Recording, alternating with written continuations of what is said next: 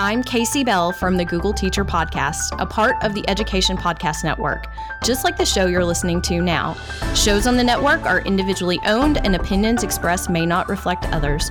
Find other interesting education podcasts at edupodcastnetwork.com. Hey, did you know that you can buy me a soft drink? That's right. You can support Teaching, Learning, Leading K-12 by going to buymeacoffee.com/Stephen Miletto. And on my page, you'll notice that I said, hey, why don't you buy me a soft drink, right?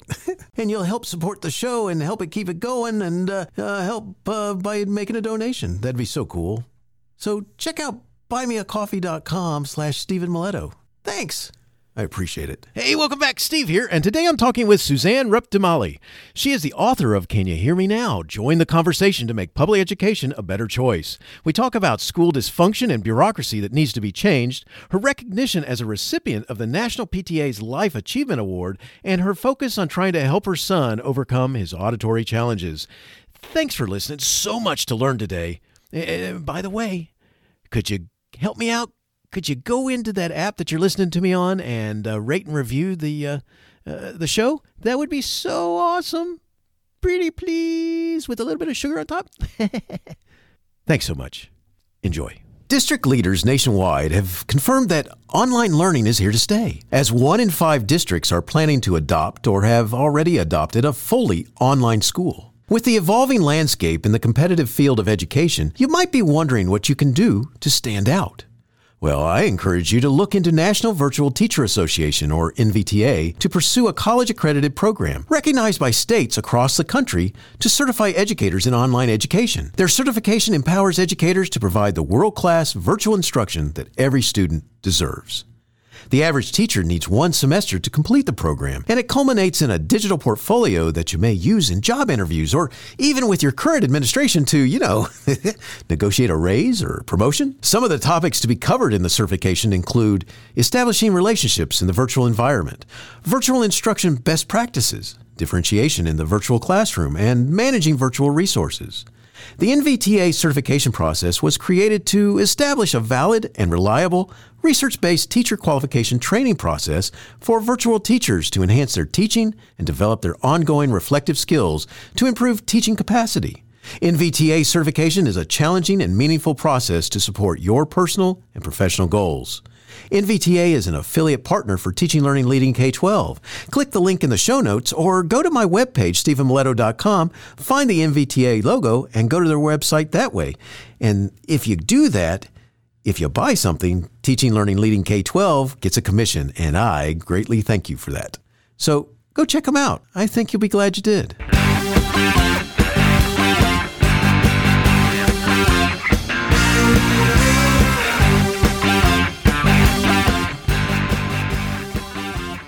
You are listening to Teaching, Learning, Leading K-12, a podcast for educators, helping you help kids achieve their dreams. And now here's Steve with this week's show. Suzanne DeMallie taught for 7 years in the Baltimore County Public School System. Research into her own son's learning difficulties led her to author the Classroom Auditory Learning Issues Resolution, adopted by the National PTA in July 2007. Her work has appeared in Our Children magazine, THE Journal, Townsend Times, and the Baltimore Sun. She has presented at the National School Boards Association's annual convention to national, state, and local PTA groups and to politicians. Suzanne was awarded the National PTA's Lifetime Achievement Award in May 2007, the highest honor from the nation's largest child advocacy organization. Today, we're going to focus on her book, Can You Hear Me Now? Join the conversation to make public education a better choice. A little bit about Can You Hear Me Now? As a parent, DeMallie fought a nationwide battle against bureaucracy for the simple, common sense idea that children in the back of a classroom should be able to hear their teacher. Now, as a teacher herself, DeMallie is speaking loud and clear, fighting public school dysfunction on the inside. Can You Hear Me Now? Walks parents and teachers through everything they need to know, make a difference in their local district and beyond, from the most basic questions they should be asking to the most effective steps they can take to make their voices heard. Suzanne, thanks for joining me today, and say hi to everyone. Hi, thank you for having me. Well, I'm glad that you're here, and let's start here. Let's start with this. Could you share a little bit about what you learned about your son and the way he processed auditory signals in kindergarten, as well as how it impacted his learning? Sure. My son Christopher, when he was in kindergarten, was diagnosed with an auditory processing deficit. And basically, what that means is his ears worked perfectly normal. They were capturing all the auditory signals, but his brain had difficulties in processing those signals. In other words, to identify what those sounds were, to discriminate between different sounds, and then ultimately to comprehend what he was hearing. And this impacted academically, reading especially, because reading is, based on phonics and sounds and that phonemic recognition. It also impacted just auditory recognition in the classroom, just different sounds that he was hearing. He had a very strong right ear preference. So depending on how he was situated, he might not pick up all the sounds and process them correctly through his left ear. His speech was greatly impacted. And a lot of these problems just really caused him to sort of withdraw from the classroom activities. He didn't enjoy participating in activities. He wasn't the type of kid to act out, but he was kind of more the kid who would fly under the radar because he would just kind of pull himself to the side. Socially, it was just hard for him to engage. And I really, saw how hearing impacts not only academics, but just that whole psychosocial development as well. Appreciate you talking about that. That's and talk about how problematic that could be. I mean, because we're talking about a kindergartner. Right. And he was 5. Yeah. Yeah. Being 5 years old and not wanting to participate and all this sort of stuff that comes from not really being able to hear or comprehend some of the stuff that's being said because of, Right. location can't help. And his speech was so distorted because, what I learned is he was speaking the way he had heard things, and he wasn't always hearing sounds in the correct order. So, for example, the word fits, F-I-T-S, he might hear as fist, F-I-S-T. So he was saying things incorrectly. It was causing, the other kids in the classroom to laugh because his speech sounded funny. We all had, including myself, had a lot of difficulty just understanding what he was saying. Gotcha. So upon uncovering the challenges that your son was experiencing, you sought to help him and focused on learning whatever you could. Could you talk about what, a little bit more about what you discovered as you're trying to help him? Sure. I started doing research just to understand his specific problem with auditory processing. And then I expanded that research to understand, well, how is any sort of hearing issue going to impact his ability to learn, particularly in a classroom environment where auditory learning is so important. So I did a lot of research on just in general, kids' ability to hear, and then acoustics in the classroom. And what I discovered was that the classroom is really a poor environment, auditory environment for any child, regardless of whether they have any kind of hearing impairment or not, because the acoustics are typically very poor in a classroom. You have a lot of background noise and reverberation going on with those bare floors and high ceilings. And the teacher's voice drops over distance. And so kids that are seated, more than a certain number of feet away from the teacher's voice are at a distinct disadvantage, whether, again, they can hear or not.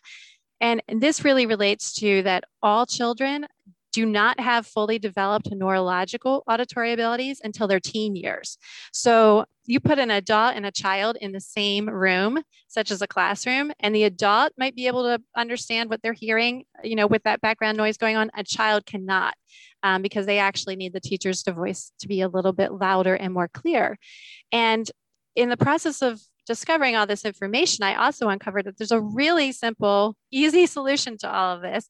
And that is, you give the teacher a wireless microphone and you put a speaker in the room, or maybe multiple speakers in the ceiling and have that sound drop down. And the research shows that every child in the classroom benefits from this type of technology because it shows academic improvement and behavior improvement, attention improvement. And it also benefits the teacher because the teacher's not straining their voice all day. So, it's just a really cost-effective, easy solution to combat these issues that all children are facing every day. Gotcha. And that's it's pretty cool. I've watched a couple of the videos and such. And actually, my time in Georgia schools. I mean, I've been in school systems where that they've installed the different devices and such, and the teachers use microphones and there's speakers in there. And so I've experienced that as well as from teaching and as administrator. So Good stuff there, because it does improve the quality of the sound. Especially, it makes the adult not have to make their voice loud anymore. Right, right. Yeah. I used one myself as a teacher, and it really does, it allows you to use a more conversational, soothing tone rather than trying to yell to project your voice. And that has a dramatic effect on kids, just, how they perceive the teacher, Right. makes a more friendly environment. Most definitely. Most definitely. So I got to ask this. I mean, what happened when you tried to get help within his school? Well, when he was in kindergarten, he was in a private kindergarten at that time at a nearby church, but I knew that he would be moving into the public system for first grade. So in March of his kindergarten year, my husband and I met with the public school and, had a team meeting to try to get him some accommodations such as preferential seating, and we just were met with resistance. It was a very different situation from his private kindergarten. When he was diagnosed in kindergarten, the doctors gave me reports and recommendations. I turned them over to the school, and immediately the very next day, they started implementing all of those recommendations. Public school system, not quite so much. You have to go through, a long process, and you have to prove a need. And, I was turning all of these private reports and studies over to them, showing that he had some problems and what they were recommending should be done. And I was just met with resistance. I found that the team focused on the really good scores in all of those studies, that they had done on him. And they kind of tended to gloss over or ignore some of the testing results that showed there was a problem. And because it was a processing issue, I think it was also a little bit harder to kind of convey the need for things, as opposed to if it's just been sort of a hearing impairment. My husband and I had obtained a portable sound system, like we were talking about, a wireless teacher microphone and a speaker that could be just plugged in anywhere in the classroom. And we turned it over to the school and asked, would you put this in his classroom, when he comes here? And they actually refused to do it. So it was just really, a completely different situation. And it was kind of the beginning of my public school experience, I guess. Unfortunately, that's, right.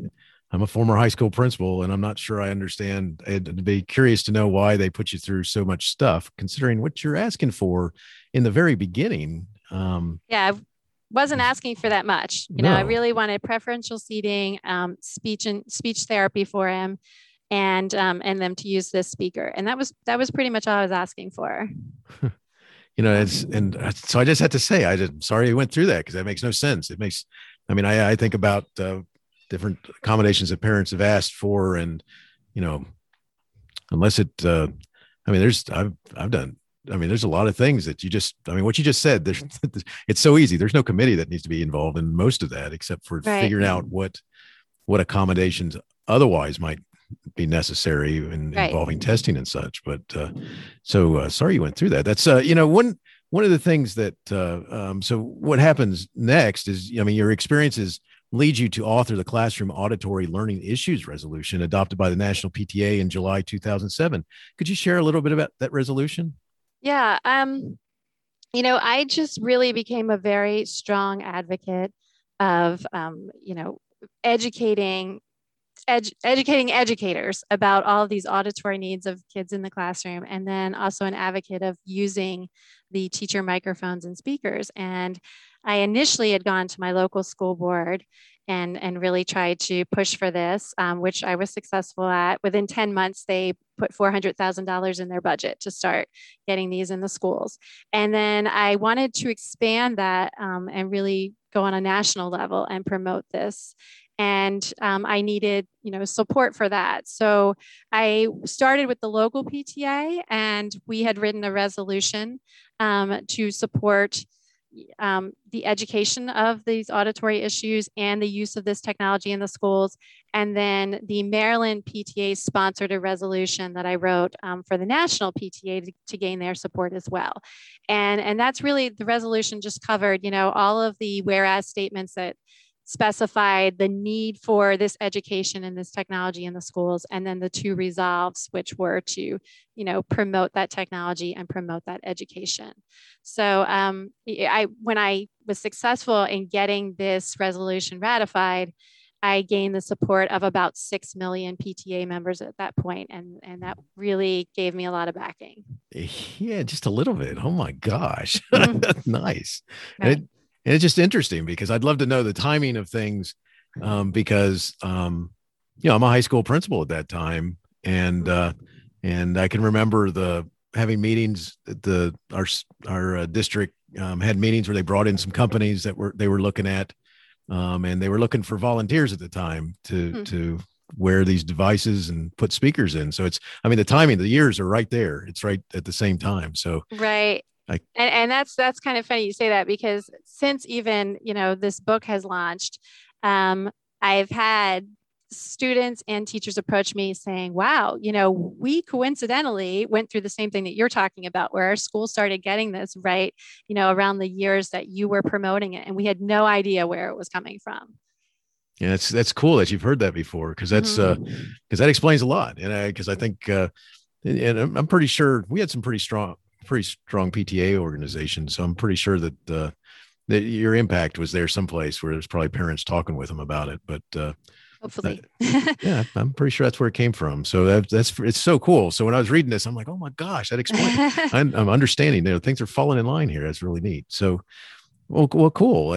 So let's shift to your book. Can you hear me now? Join the conversation to make public education a better choice.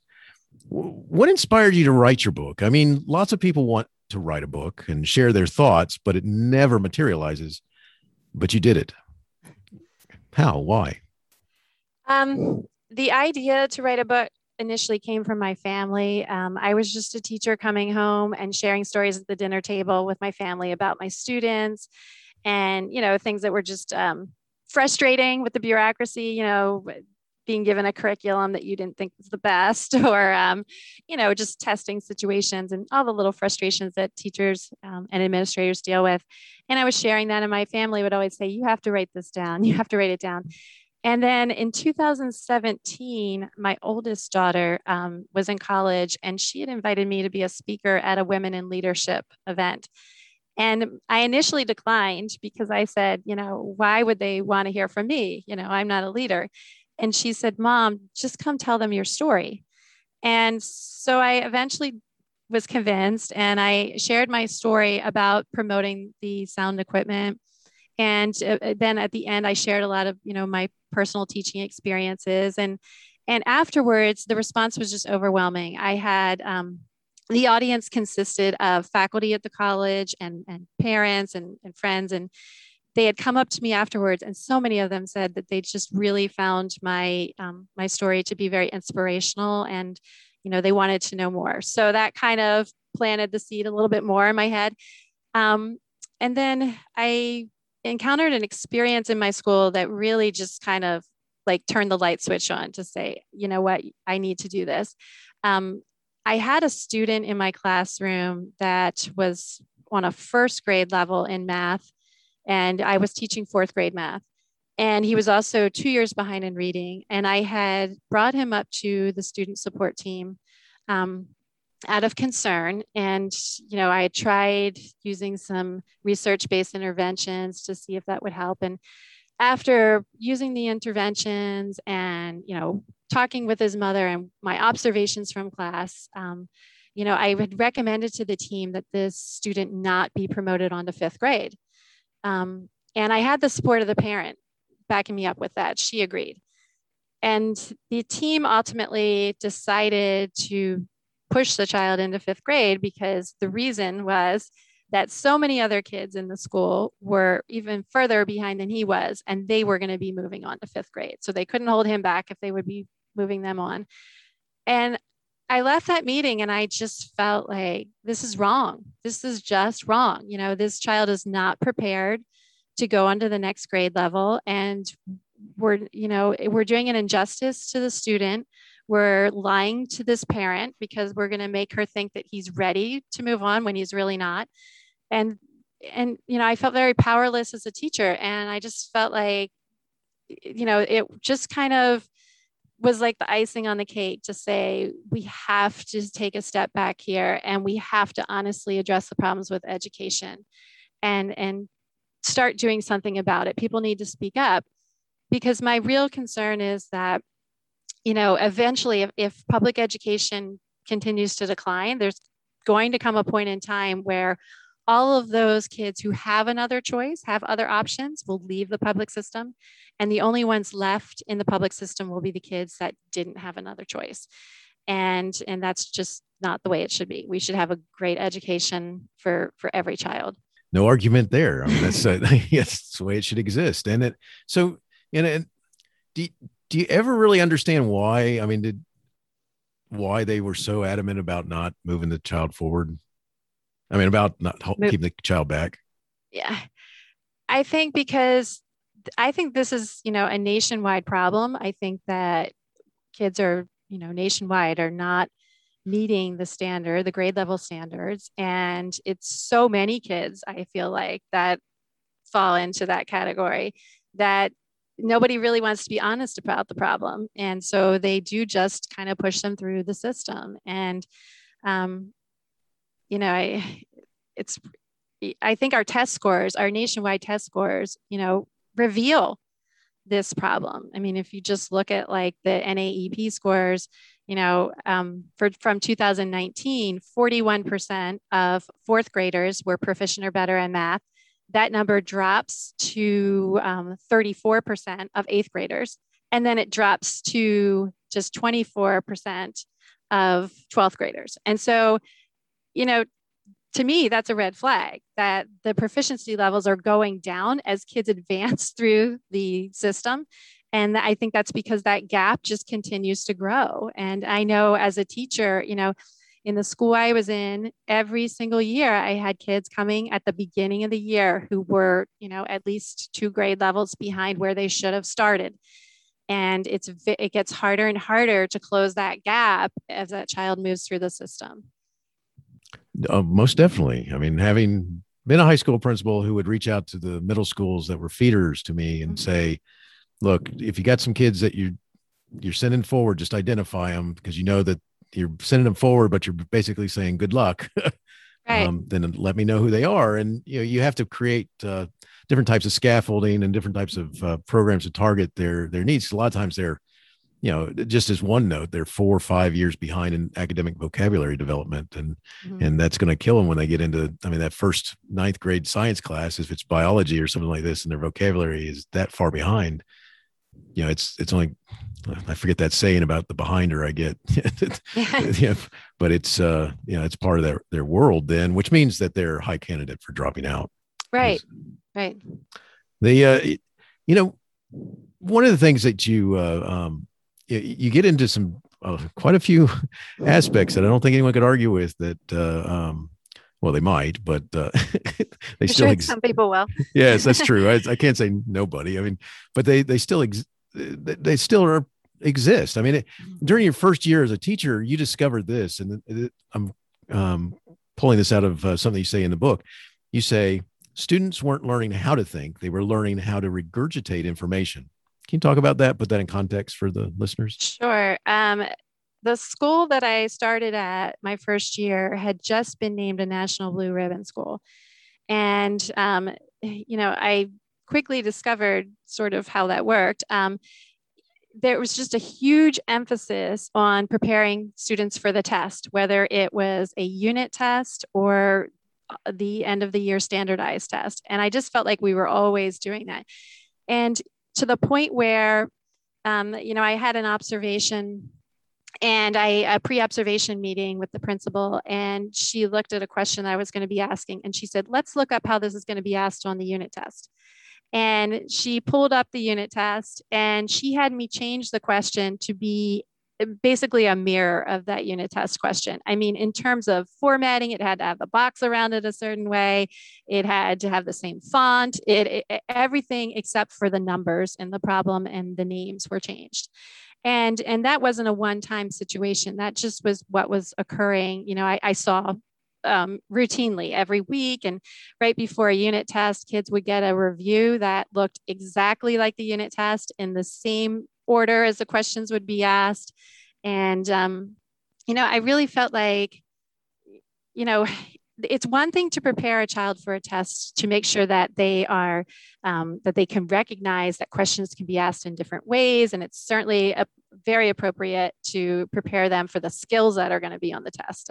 But when you start making their thinking so rigid that they have to see the question exactly, as it will later appear on a test, I think we're missing the point of education. If we want people to be critical thinkers, to be able to think flexibly and fluidly, and that's going to set them up for the most success in life. And when we're taking that away, when we focus so much on just preparing for a specific test. Most definitely, because that's, it's like, oh yes, I only have one type of test in my life that right. As an adult, and I must prepare for that one test. And, right. And the tests we obviously get are of all many shapes and sizes, and they typically don't involve number two pencils. But, and I also think like it takes away a child's, they become less engaged and motivated when it's so much about memorization or just applying step 1 through 5, rather than, giving them different opportunities to think and process things the way they want, and try out different methods. So there's that aspect as well. Oh, I think you're totally right. The, throughout the book, you get into some other situations that you talk about. And so as a teacher, you've experienced some interesting problems, from standardized testing to administration that were supposed to be transparent and weren't, to issues with technology. And let's go there for a minute. I mean, in your book, you note this: the devices often became a distraction from learning rather than a tool to enhance learning. Could you explain what you're talking about? Mm-hmm. Well, my school district had initiated a plan to give every student a one-to-one device. And they started with the elementary students. And so I was an elementary teacher, so I was one of the early recipients of this technology.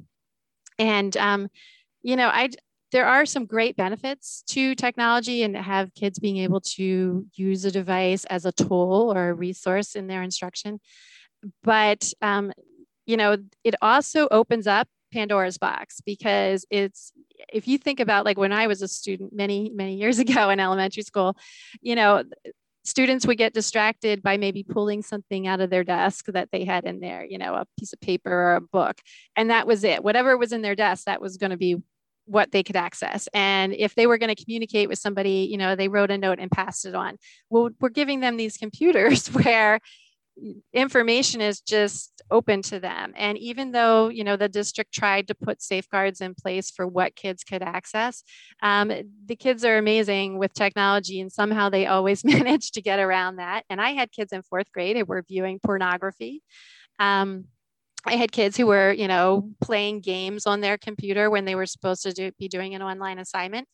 And it's impossible for one teacher to be able to monitor the screens of 26 kids in the room, especially if the kids are moving about, which I always was a big proponent of kids being able to move around the classroom and work in different centers. And, lots of time in the class, I would be at a table working in small group with students. So I couldn't be roaming around the classroom to see the screens if I'm helping 6 kids at a table. So, I just think I'm not sure that kids at that age are, first of all, need a device all the time as much as, as they were using it in the schools. And I don't think that they are necessarily responsible enough to care for the device and use the device at that age. And I think it would have been better, really, if we had spent the money to say, let's give one device for like every 4 or 5 kids to share and use. I think that would have been a better use of funds. But I am a big proponent of older children and older students having devices in the school, and to be able to take those home and use them, and giving them internet access at home as well.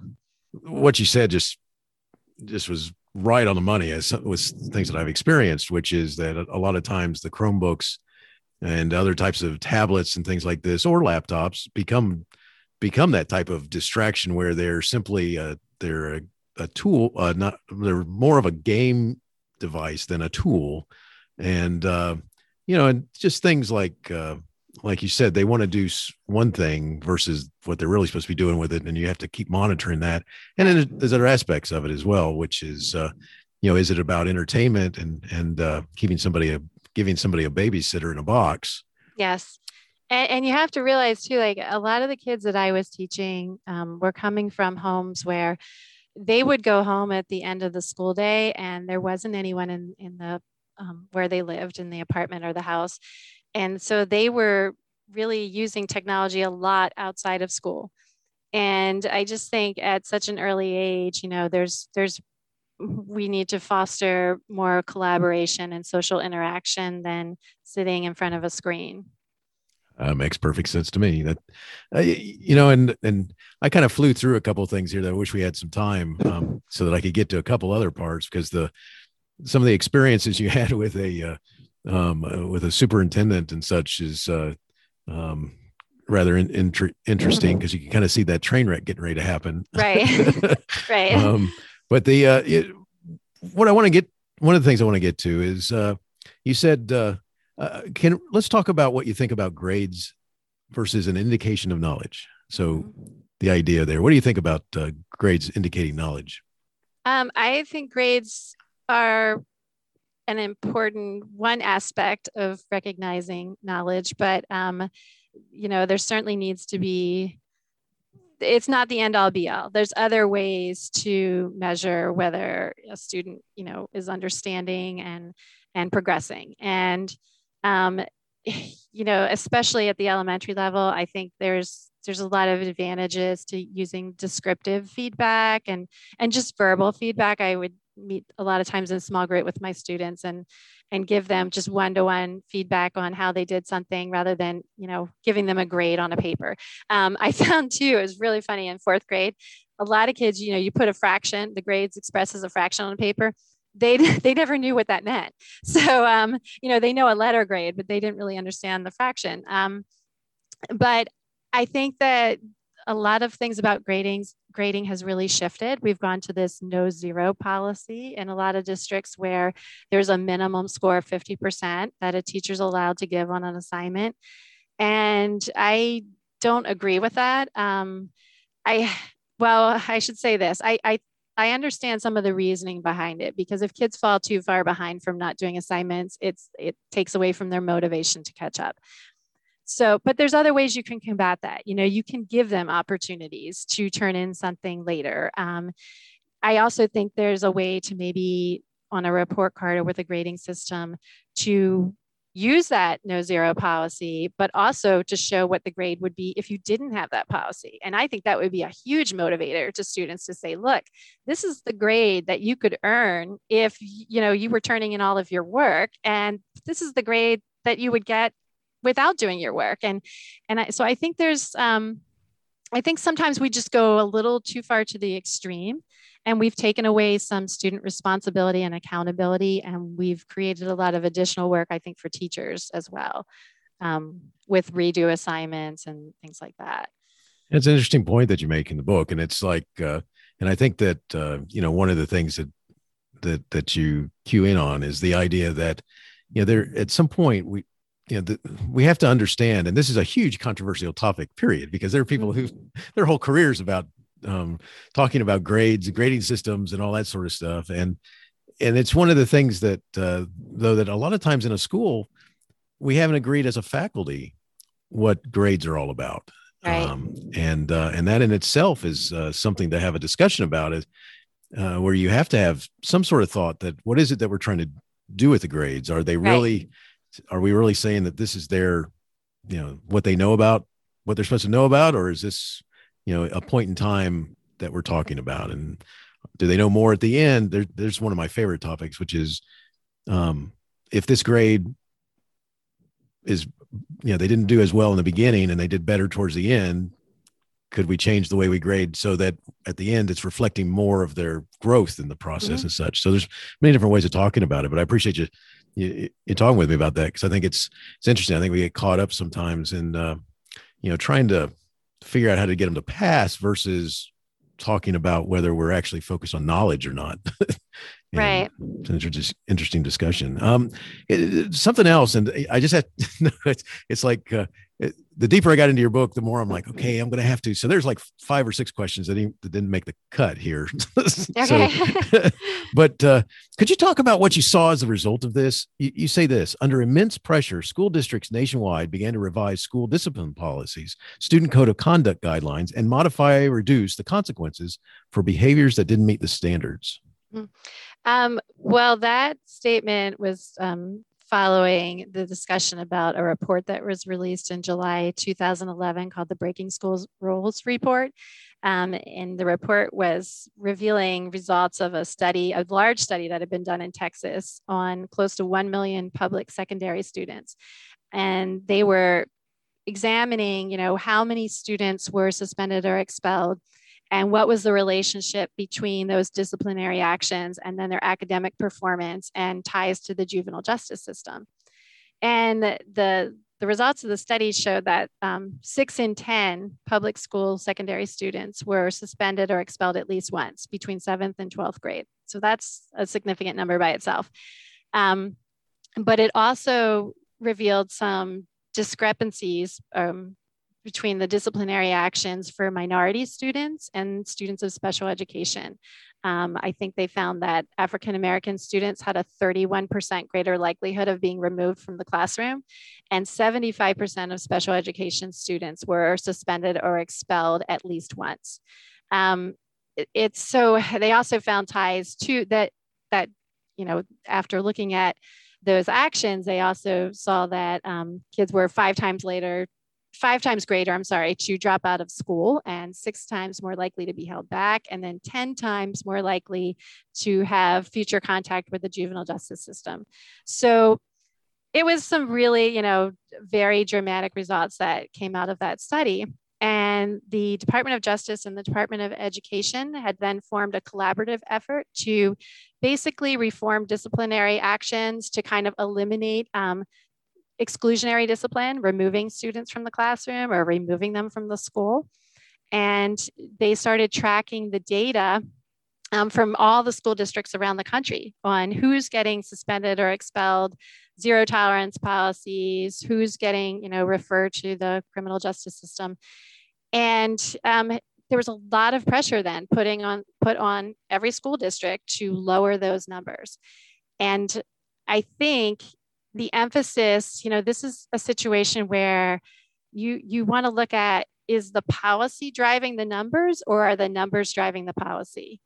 And my perception was, from where I was working, that it was the numbers seemed to be driving the policy rather than the other way around. That the emphasis came down, don't remove a student that's acting up from the classroom, avoid writing up office referrals. And in my school, students very quickly got the message that there weren't any consequences anymore for behavior. And our behavior issues started increasing dramatically in the schools, in my school. And also I was hearing, in surrounding schools. And if you just look at research studies, you can see it wasn't isolated to Baltimore or Maryland. We've had an increase in behavior issues nationwide. So, I think the intent behind a lot of the policies was good, just like I think a lot of the things that I talk about in the book, there might have been great intent behind policies and practices, but sometimes the end result isn't so great, or there's consequences from it. Oh yeah, I mean, one of the things that people hear it loud and clear, if the directive comes down, whether it's explicit in how it's said or whether it's implied, mm-hmm. The idea that we're not going to be instituting some of the practices we have in the past, and so does that mean that your discipline referrals go down because you've done a better job of dealing with discipline, or does it mean that they've gone down because nobody's reporting what they're dealing with? Right, right. And the numbers definitely dropped in my school and in the district for, the number of students being suspended. But um, again, were they dropping for the right reasons? Were we solving a problem or just changing the numbers? That I think is the huge point right there. Is that is this accomplishing anything other than making the numbers look good? Right. So that's just such a powerful section of your book. Something that I like about your book, by the way, Suzanne, is the way you have formatted the chapters with a discussion about a topic, then questions to consider when thinking about the topic, and a section that has a story about a child. Can you share a little bit about why you did this, how this formatting came out?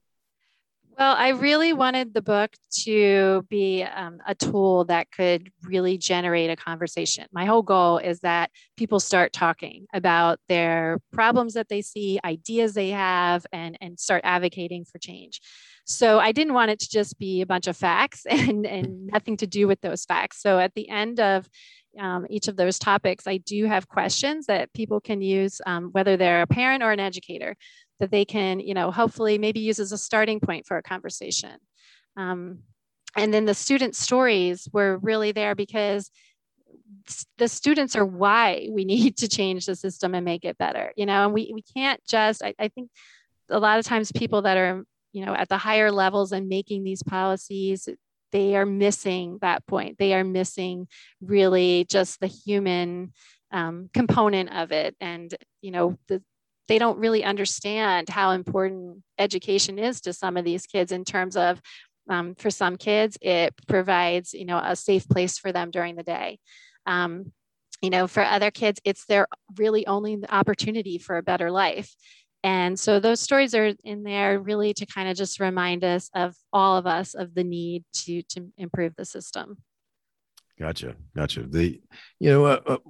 the things that I want to make sure that I get it. And by the way, it works very nicely. I want to make sure I say that the way you've laid everything out in the book, because it works nicely and it kind of gives you some things, kind of gives you some thoughts. Mm-hmm. Yes, that'd be better, Steve. And about, it brings you back to the child because you have these stories about a child and their interactions and such. And I love that. And I like the part that makes you kind of rethink what you just read and so forth, where you have those questions. So kudos on that formatting of that. It's a powerful part of the book. So thank you. Let's talk about this. If a parent and or teacher thinks that something needs to be addressed at their school or school system, what advice would you give them about addressing it, getting started? Yeah. Well, I would say I have the second half of the book is really I lay out step by step what a parent could really go through or an educator could go through to advocate for something. And it's a 10-step guide, and it is just a guide. But the first 4 steps have nothing to do with really like starting. You don't start the conversation until step 5, because there's so much that needs groundwork that needs to be done first. You really need to understand what is the root cause behind a problem that you see. And you have to do your research. And you also really need to work hard to come up with a solution yourself, because nobody wants to hear someone else just complain. So if you're going to bring forth a problem, bring forth a solution with it, at least an idea for a solution. And the more that you can prove that solution will be academically beneficial and maybe have some offset cost savings in another area, the more likely people are to listen to it, because everybody's looking for what's going to improve academics and what's going to, how can we save on cost in another area. So those are just some things I would definitely suggest to somebody. And then gain support from your peers, other groups that have a similar interest to what you're trying to advocate for. Because there is strength in numbers, and that will really help to get people to listen to you and hear what you have to say. Excellent advice. Suzanne, before we close, if someone wanted to connect with you or learn more, where would you send them? They should go to my website, SuzanneDeMallie.com, and DeMallie is DeMallie. And if they go to the website, they can contact me through that. They can access links to my social media, and they can get a lot of information even on some of the hearing issues that we were talking about. So. Excellent. I'll have links in my show notes to that information, so they'll be able to find that there as well. I've got a couple questions that I like to ask my guests, and the first one goes like this, Suzanne, as we finish up. How do you keep going when so much is going on that you may want to quit? I think you have to just, for me personally, it's always thinking about the student or the child. What kept me going when I was advocating for the hearing issues is I had seen the detrimental effects to my son from the inability to understand what he could hear. And I thought, there's other kids sitting in classrooms who are experiencing the same thing. And even in doing, writing this book and promoting it, it's kind of scary for me, because I am, like you said, I'm writing about a lot of things that some people are, maybe not going to be happy with. And I'm questioning the status quo, but I just keep in mind those students that I believe deserve something better. Gotcha. Last question. Do you have a teacher in your past who made a difference in your life? If so, who was it? And what would you say if given the chance to say thank you? I have a few teachers, but probably my elementary music teacher actually had a really profound impact on my life. She just gave me opportunities. Music was kind of my thing in elementary school, and she gave me opportunities to use that in different ways, and just really always encouraged me to kind of go to a higher level. And I think that's what a good teacher does. They provide opportunities, and they help to push you along to achieve something greater. Love it. Thank you. Suzanne, thank you so much for talking with me today. Your book, Can You Hear Me Now? Join the conversation to make public education a better choice, addresses many issues in and around school that need to be looked at deeply. Your book is helpful and inspiring. You provide awesome questions to ponder and share your personal experiences that all make for an incredible, thought-provoking read for educators and parents alike. I'm wishing you the best in all you do. Thank you very much. Teaching Learning Leading K-12 is excited to be a member of Voice Ed Radio. Voice Ed Radio. Your voice is right here. Teaching Learning Leading K-12 is a proud member of the Education Podcast Network. Podcasts for educators, podcasts by educators. The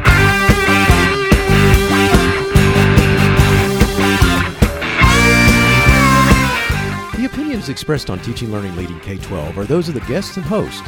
Teaching Learning Leading K-12 is intended to share ideas, advice, and suggestions for classroom teachers and school administrators. Teaching Learning Leading K-12 is produced for educational purposes. Thanks for listening, and I hope you'll share it with your friends.